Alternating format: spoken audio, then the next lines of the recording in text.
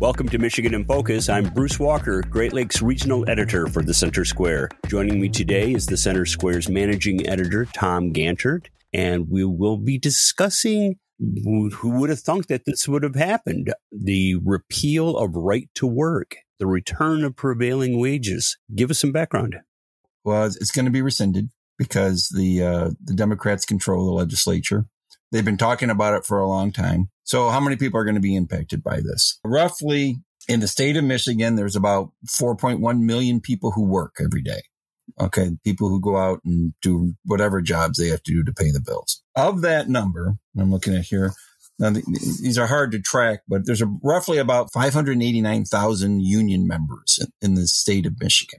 Now, that's give or take a couple thousand because it's hard to track them all because of how many leave and join the unions, which was allowed under right to work. Of that 589,000, about 371,564, according to union stats, are private sector union employees. And these are the employees that are going to be impacted by right to work being rescinded. What that means is that in the public sector, because of the United States Supreme Court ruling on Janus, those employees are still going to have the ability to not pay dues and not lose their job. So what we're looking at is about 371,564 workers out of the 4.1 million in the state are going to have if right to work is rescinded, are going to have to go back to joining a union, paying the dues or fear of losing their job. That's roughly about 9% of all employees. So it's going to be less than 1 out of every 10 employees that are impacted by right to work.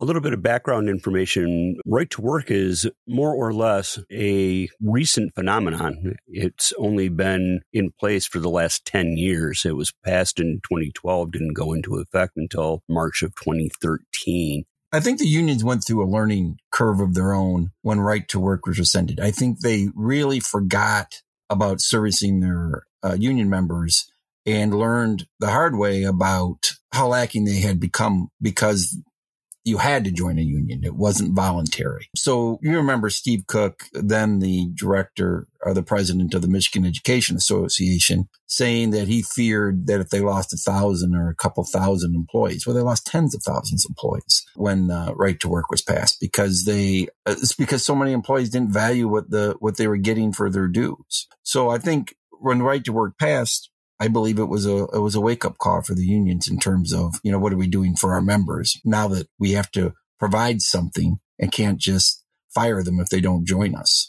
One of the things that just came across my desk is Great Lakes Education Project just released a news release where they accuse House Democrats for what they call high hypocrisy. And one always has to be wary of rhetoric such as that. But they discuss the House Democrats have introduced a House Bill 4235, which is legislation that would give a refundable tax credit to individuals who contribute to organizations, to unions. We both know that most public sector unions in Michigan bankroll Democratic campaigns. And I'll quote the Great Lakes Education Project that said, "This is the kind of hypocrisy that makes regular people hate politics." That would be Beth Deshone from the Great Lakes Education Project is attributed. House Democrats spent the last 2 years trying to block legislation to give a tax credit to ordinary residents investing in our kids' education. Now they're rushing to co-sponsor a bill to give tax credits to their friends who fill the bank accounts of Democratic Party campaign contributors.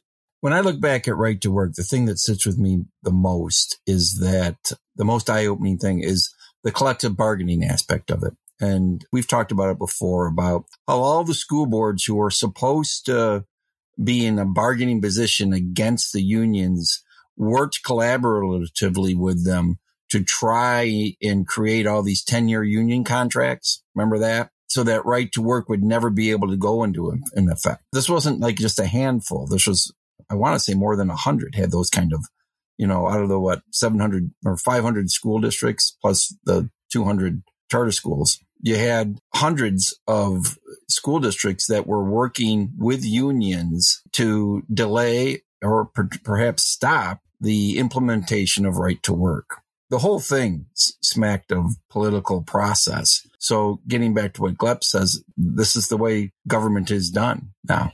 It's never pretty. Our coworker, Scott McClellan, published a story here on Thursday, March 9th, that brought up Whitmer's 2018 Sunshine Plan when she was running for her first campaign for election. And she laid out rules by which she would govern if she won the election. And she's basically saying that if she signs the right to work repeal, it would actually break the rules that she established, that she put out herself in 2018. As the law is now, the legislature can add in a dollar amount to any bill and it becomes referendum proof, her 2018 plan said. In controversial legislation like right to work and the emergency manager laws, legislators added an appropriation so voters could not repeal it. If a non-appropriations bill has a dollar amount added to circumvent the people's right to a referendum and it reaches my desk, I will veto it. Been noted that there is a $1 million appropriation for fiscal year 2023 to 2024 to the Department of Labor and Economic Opportunity to respond to public inquiries, inform public employers and employees of their rights and more.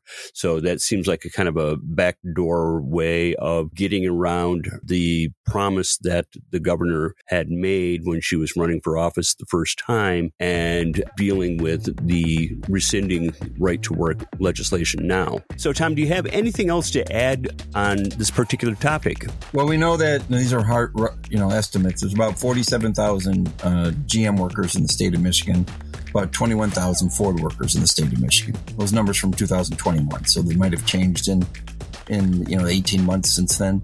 But those are primarily the people who are going to be impacted by right to work being rescinded in the state of Michigan. Listeners can keep up with this story and more at thecentersquare.com. This is Bruce Walker, Great Lakes Regional Editor for The Center Square. Please subscribe and thank you for listening.